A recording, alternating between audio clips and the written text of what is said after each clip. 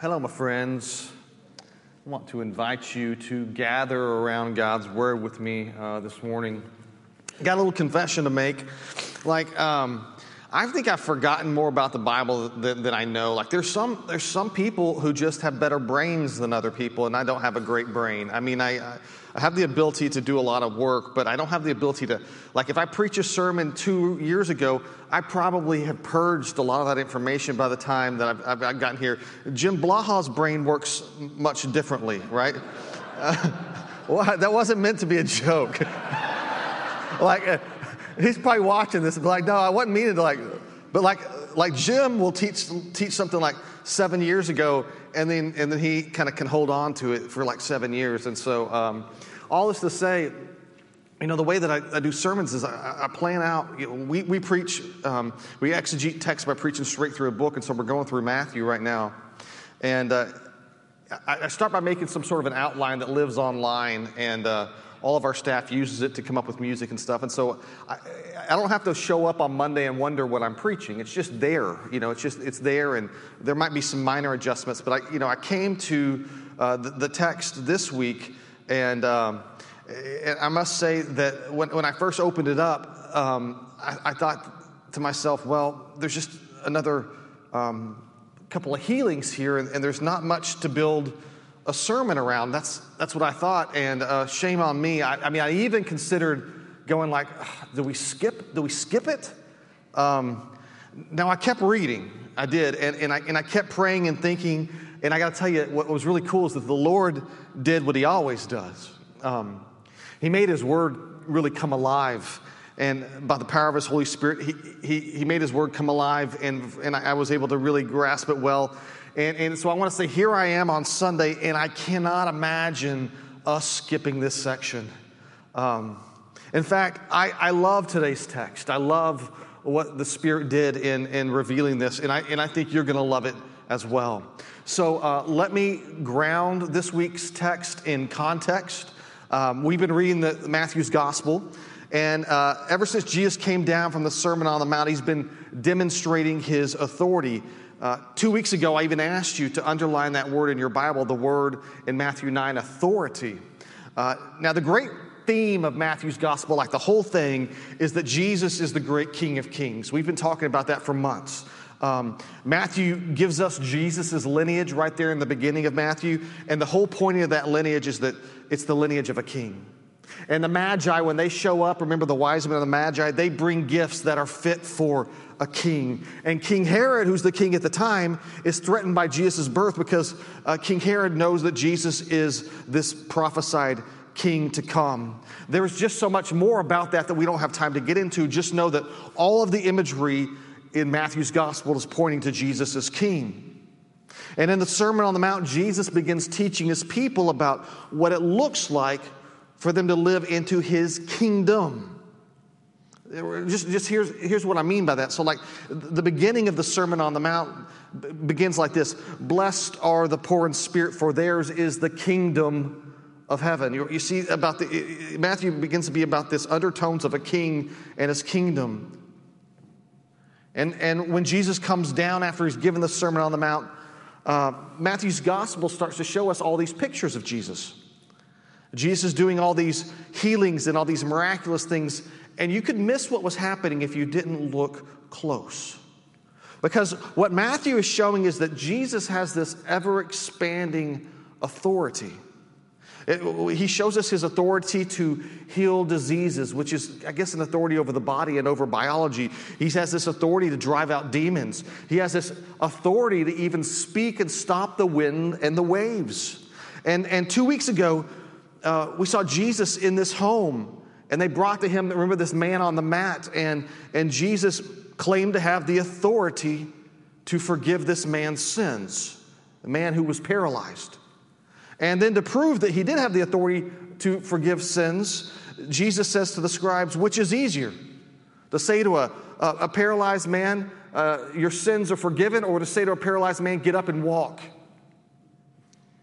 Jesus is beginning to do this miraculous stuff, and it's beginning to bother the religious elites.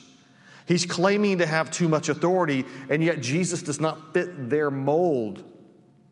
If you remember last week, what happened is that Jesus called a tax collector named Matthew, who just happened to be the man who is writing this gospel. And Matthew's response to Jesus was immediate. Matthew follows Jesus with his life. Do you remember that? And what Matthew does is he hosts this big dinner party at his house. And Matthew invites all of his friends over, and his friends happen to be other tax collectors and a bunch of sinners. So this is a rowdy party.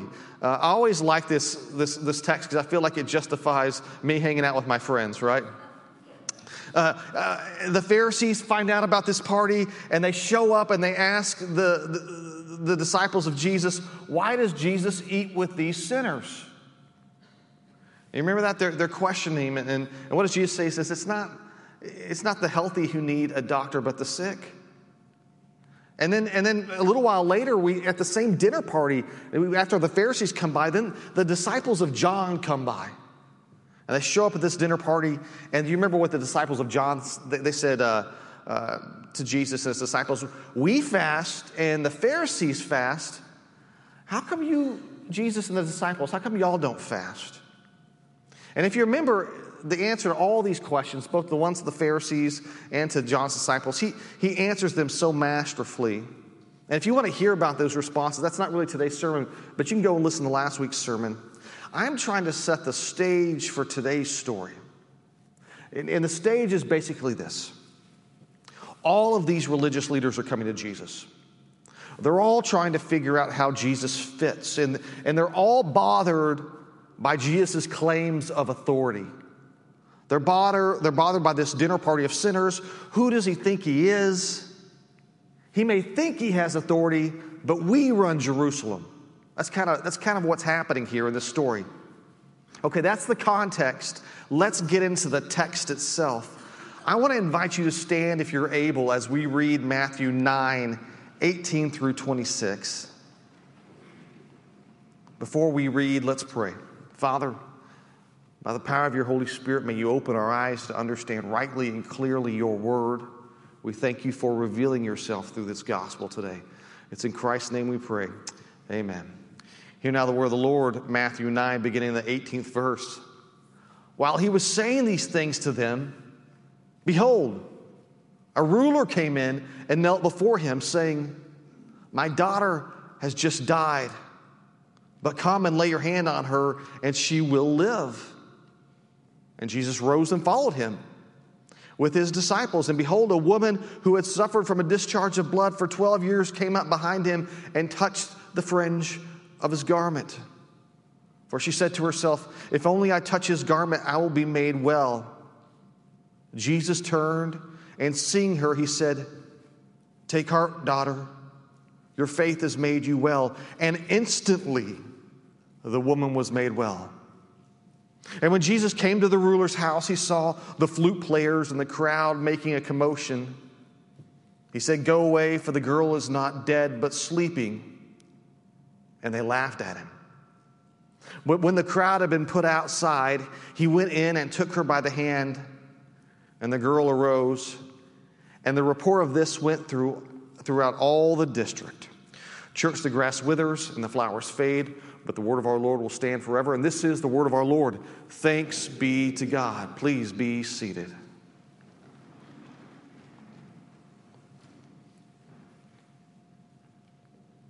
Maybe you can see why I might just come to that. Maybe you can't and say, boy, it's just another couple of healings. I feel like we did healings last week and we did a healing the week before. You know, why are we just going to be talking about healings? And is there anything new to say? What can we say that brings encouragement to the church and that really teaches us by God's word? Well, a lot. And so let's begin. Look at verse 18. While he was saying these things to them, behold, a ruler came in and knelt before him, saying, my daughter has just died, but come and lay your hands on her, and she will live. It begins by saying, while he was saying these things to them, that's how this verse starts. I guess the question we could ask is saying what things to whom? Who's he talking to? Because what we begin to learn is they're still at this dinner party. They've never left. They're still there at the table with the dinner party. They're still there with the sinners, and they're gathered around the table. And Jesus has been talking to the disciples of John the Baptist The Pharisees had taken their turns asking questions of Jesus. Then the disciples of John the Baptist asked their questions. Everyone was cynical of Jesus. And in the middle of all this mess of cynicism, literally runs, a man who Matthew says is a ruler. Not a lot of detail about this guy in Matthew's account, but look with me at Luke 8:41. We'll put it up on the screen. And there came a man named Jairus, who was a ruler of the synagogue. And falling at Jesus' feet, he implored him to come to his house, for he had an only daughter about 12 years of age, and she was dying. Here's what we learn from Luke's account, okay? The man who has come to Jesus is named Jairus. Jairus is referred to as a ruler of the synagogue. Now, the ruler of the synagogue would be responsible for keeping the synagogue in order. They'd be responsible for planning and organizing services at the synagogue. So I don't want you to miss what's happening here because it's really interesting. When all of these religious groups have come to the dinner party to call Jesus into question, and the subcontext is basically, you're not one of us, you're not one of the religious establishment, we all reject you, Jesus. All it takes is this little tragedy, and here comes Jairus, the ruler of the synagogue, at the same dinner. And I like to imagine that the Pharisees are still there. Matthew says that Jesus' disciples are there, and the sinners are there, the tax collectors are there, and here comes the ruler of the synagogue, and he throws himself at Jesus' feet in desperation. You see, Jairus is the very picture of desperation. If you ever want a picture of desperation, look no further than a parent trying to save their dying child. What would you do to save your child? We were in Belize recently, and we were driving down this highway. It's one of the coolest highways in all Belize. It's called the Hummingbird Highway. It's one of the greatest highways in the world as far as, like, if you had a sports car that you could take the top off and you wanted to drive down, this is one of those roads, right? It bends, and it's in the jungle mountains. And on either side of you is the most dense jungle you have ever seen with these rolling mountains. Now, you know that these jungles are full of all kinds of creepy crawlies, right? It's bad. Giant lizards. I mean, you can see them on the tree branches. Giant lizards about this size in all different colors, orange and green. Millions of frogs. Like, it gets at night, they just hear all different noises, and snakes and spiders and jaguars, right? That's like the predator in Belize is the jaguar, which happens. Somebody told me it was the strongest cat in nature, that it could kill a deer and with one arm climb a tree and with the other arm carry the deer up into it. So I figured it could probably do that with you. And so Bill, I'm driving with my buddy Bill up there, and he looks up at this peak in the jungle. It's probably 15 miles away. And the question he asked me was this: how long do you think it would take you to walk there? And I said to him, we're never going to find out. Like, that's just something I'm not interested at all. And, Bill wanted to up the stakes a little bit, said, well, what if your daughter was up there and she needed help? And I said, well, best of luck, girl. No, I did. I told him, I said, well, I guess in that case, I'd give it a shot and we'd find out, right? So the point I want to make about Jairus here, right? He demonstrates that a father will do just about anything to save his child. Despite the social cost of what he basically does here is he's going to out himself and insult the Pharisees. He's going to come off looking very foolish because Jesus is not an insider. And despite all that, Jairus falls at the feet of Jesus, and he says, in Matthew, my daughter has just died. In Luke, he says something along the lines of she's about to die. Why the difference? Because Matthew always shortens stories. He always shortens stories in his account. But in Matthew, he says, my daughter has just died, but come and lay a hand on her and she will live. Listen, I want to say that no one comes to Jesus unless he's called. And everyone who is called always comes. We say that quite often here. And sometimes part of the call to Jesus involves personal desperation. Have you ever been in a place where you were just desperate for Jesus? I know some theologians have gone so far as to say no one will ever come to Jesus unless they are desperate.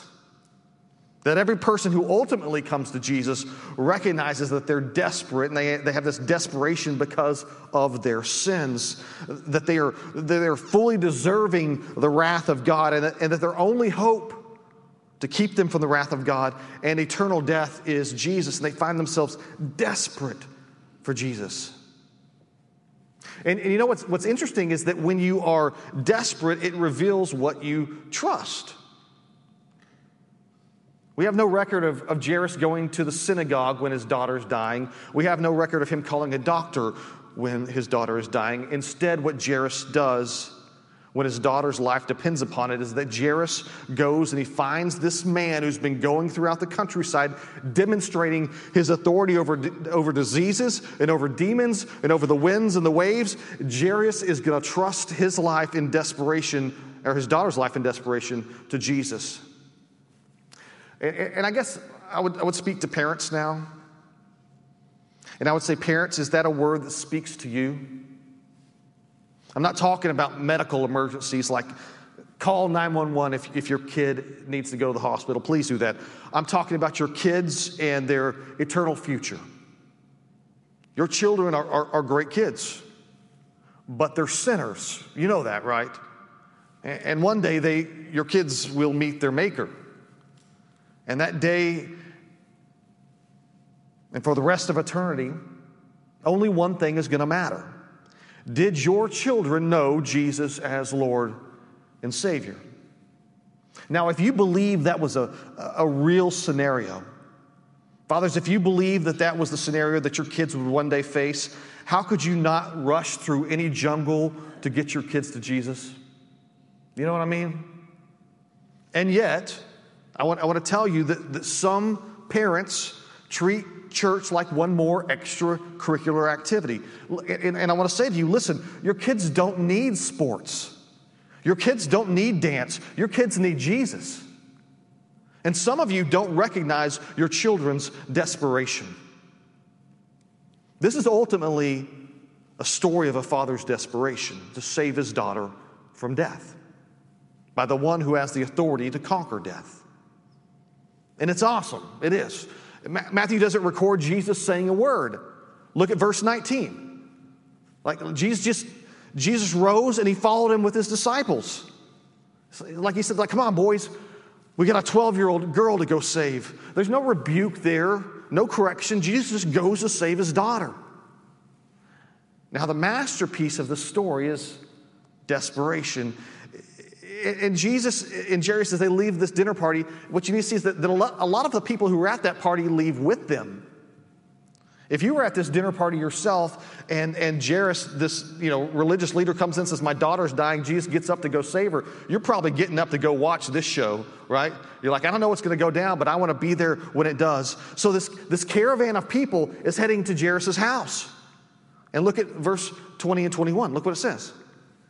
And behold, a woman who had suffered from a discharge of blood for 12 years came up behind him and touched the fringe of his garment. For she said to herself, if I only touch his garment, I will be made well.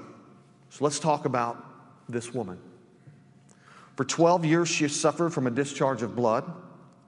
This might be embarrassing to talk about for some, but for her, it would have been like she had leprosy.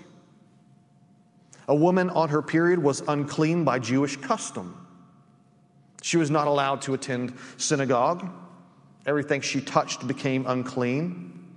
Luke's gospel tells us more about this woman. Luke's gospel says that this woman had spent all of her money on doctors and that no one could help her. So what I want to suggest to you is that this too is a picture of desperation. And so it's so interesting that the Word of God has linked these two stories. Like what he's done is he's made a sandwich out of them. Like on one, we've got Jairus and his daughter, and then on the way there, we've got this woman who's bleeding, and then on the other side again, we've got Jairus and his daughter, and they're linked together. And everyone in this section is coming to Jesus with sheer desperation.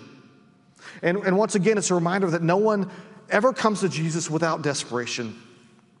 And this woman doesn't come to Jesus in the way we might think that she should, right? Like if we're being judgy about what it should look like when you come to Jesus, you should come to him, you should fall at his feet, you should worship him and say, Jesus, forgive me, I believe in you, I trust you. Like her encounter with Jesus, it reeks of insecurity and it reeks of superstition. It's just not like good theology. Like we wouldn't tell people like, if you want to trust Jesus, grab his tassel, right? She isn't confessing her sins and she isn't asking for forgiveness. Instead, she says, if only I could touch the fringe of his garment. You see, every Jewish man in Jesus' day had 4 tassels that they wore on the 4 corners of their cloak. And the tassels were worn kind of as a visual reminder that person followed the word of the Lord. And in desperation, what we read is this woman reaches out and she takes hold of one of those tassels. And you remember, Jesus is there and he's got the whole crowd around him. People are bumping into him at all sides. And look at verse 22. It says this, Jesus turned and seeing her, he said, take heart, daughter. Your faith has made you well. And instantly the woman was made well. This woman's touch was supposed to make everything unclean because she was unclean. So when she touched Jesus' tassel, she should have made that unclean. But as we have seen in the past with the leper, Jesus makes unclean people fully clean. And Jesus treats her with such tenderness. He calls her daughter. He tells her to take heart because her faith has made her well. And even though she came to Jesus in a way which we might look at and say it's superstitious, still, Jesus is gracious to her. I guess we could say that it's probably true that you don't have to have perfect theology in order to come to Jesus. You just come to him in faith and trust that he will heal you. Some of you in this room might need to hear that. And I don't know how long this encounter took, this encounter with this woman, but I know if I'm Jairus, right, and my daughter is possibly dying over there, I'm in a hurry. Like I'm kind of going like, great. Are you healed? Are you good? Like we got a place to go. I mean, I bet Jairus felt like, well, I think I put my faith in the right man. This is a good sign that he's healed this woman.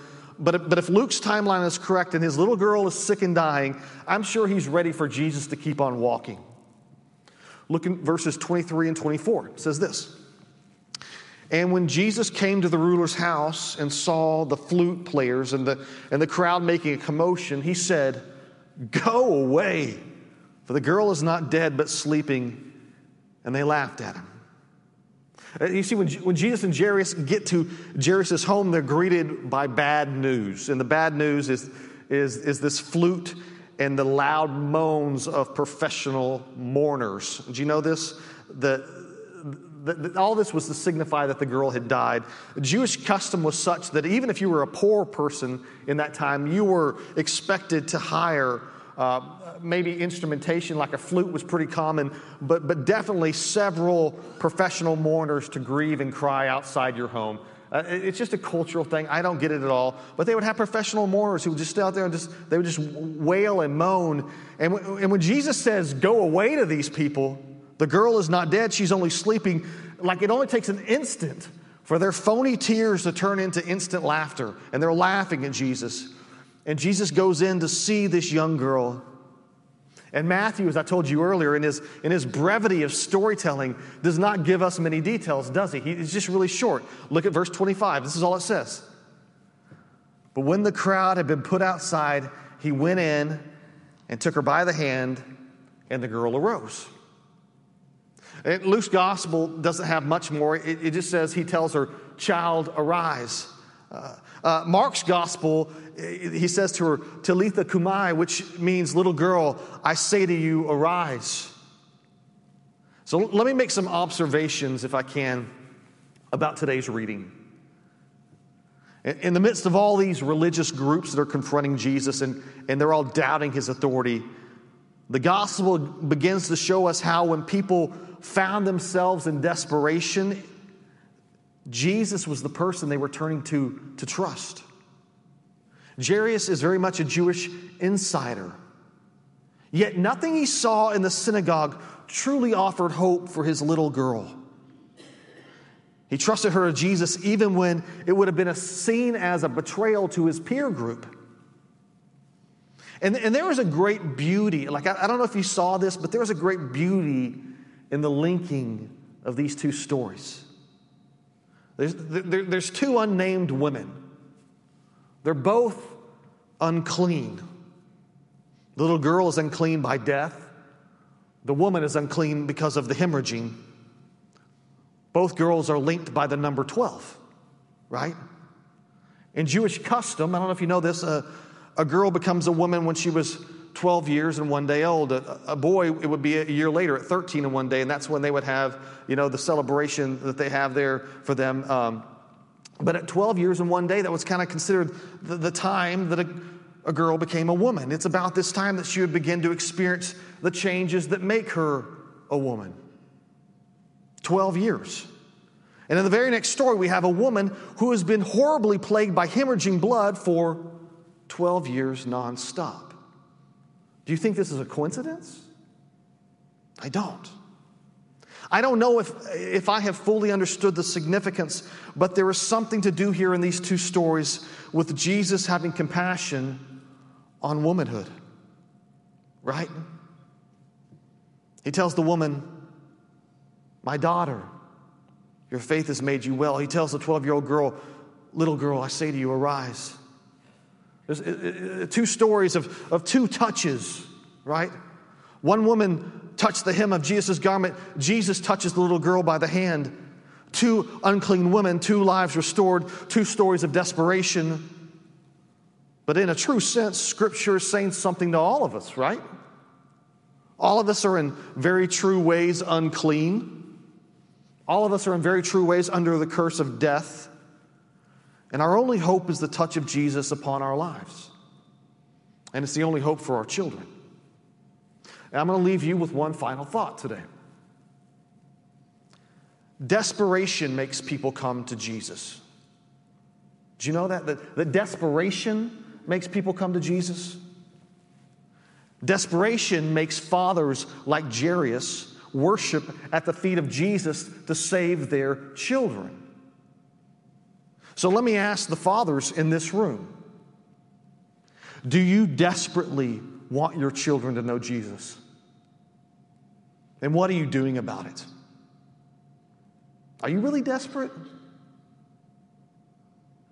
Man, if you are, lead your family.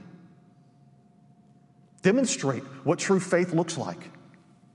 I wish I knew more fathers who were desperate to make sure their children knew the lordship of Jesus. But honestly, I don't see that much. Instead, I see mothers and fathers who seem unaware of the condition of sin that threatens eternity for their children. I see a lot of families distracted by other things, by lakes and balls. This is a world crammed full of distractions. Everything is meant to distract you from the one thing that matters, that Jesus saves sinners who come to Him by faith. Desperation is what makes hopeless people reach out for the hem of Jesus' garment. So, if you find yourself desperate this morning for the healing that Jesus offers by the forgiveness of sins, I suggest you follow the lead of Jairus. Come before Jesus and plead for his healing. Or follow the lead of the unnamed woman in our story and reach out and take a hold of Jesus this morning. But you must come to him, and you must do so by faith. If he is calling you this morning, you will come. So let's take some time to be in prayer this morning. I want to invite you to do that. I'll start the prayer, and then I'm going to leave everybody some time to pray in the silence of this room, to pray on your desperation, to pray about distractions. Let's pray together. Father in heaven, your name is holy in all the world. We come as those who love you and love your Son. Hear our prayers and our pleas for those we love. Thank you for these images of desperation and these images of great faith in your word this morning. Thank you for the illustration of the two women who are healed by the touch of Jesus. Thank you for the illustration of the faith of Jairus and the faith of the unnamed woman, who both go to Jesus in desperation to find healing. So hear now the silent prayers of our heart as we express to you our desperation for the healing of sin that only you can bring, Christ Jesus our Lord. Hear our silent prayers.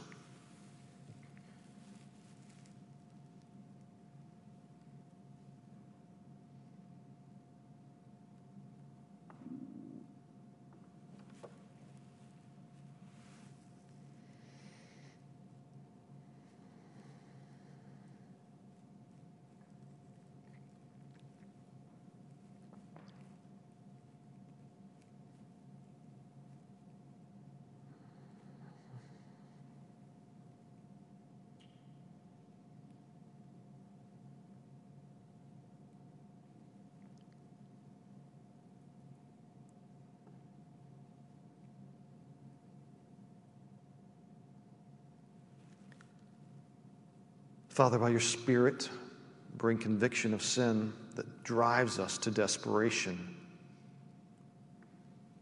that drives us to confession of sin, that drives us beyond that to repentance of that sin.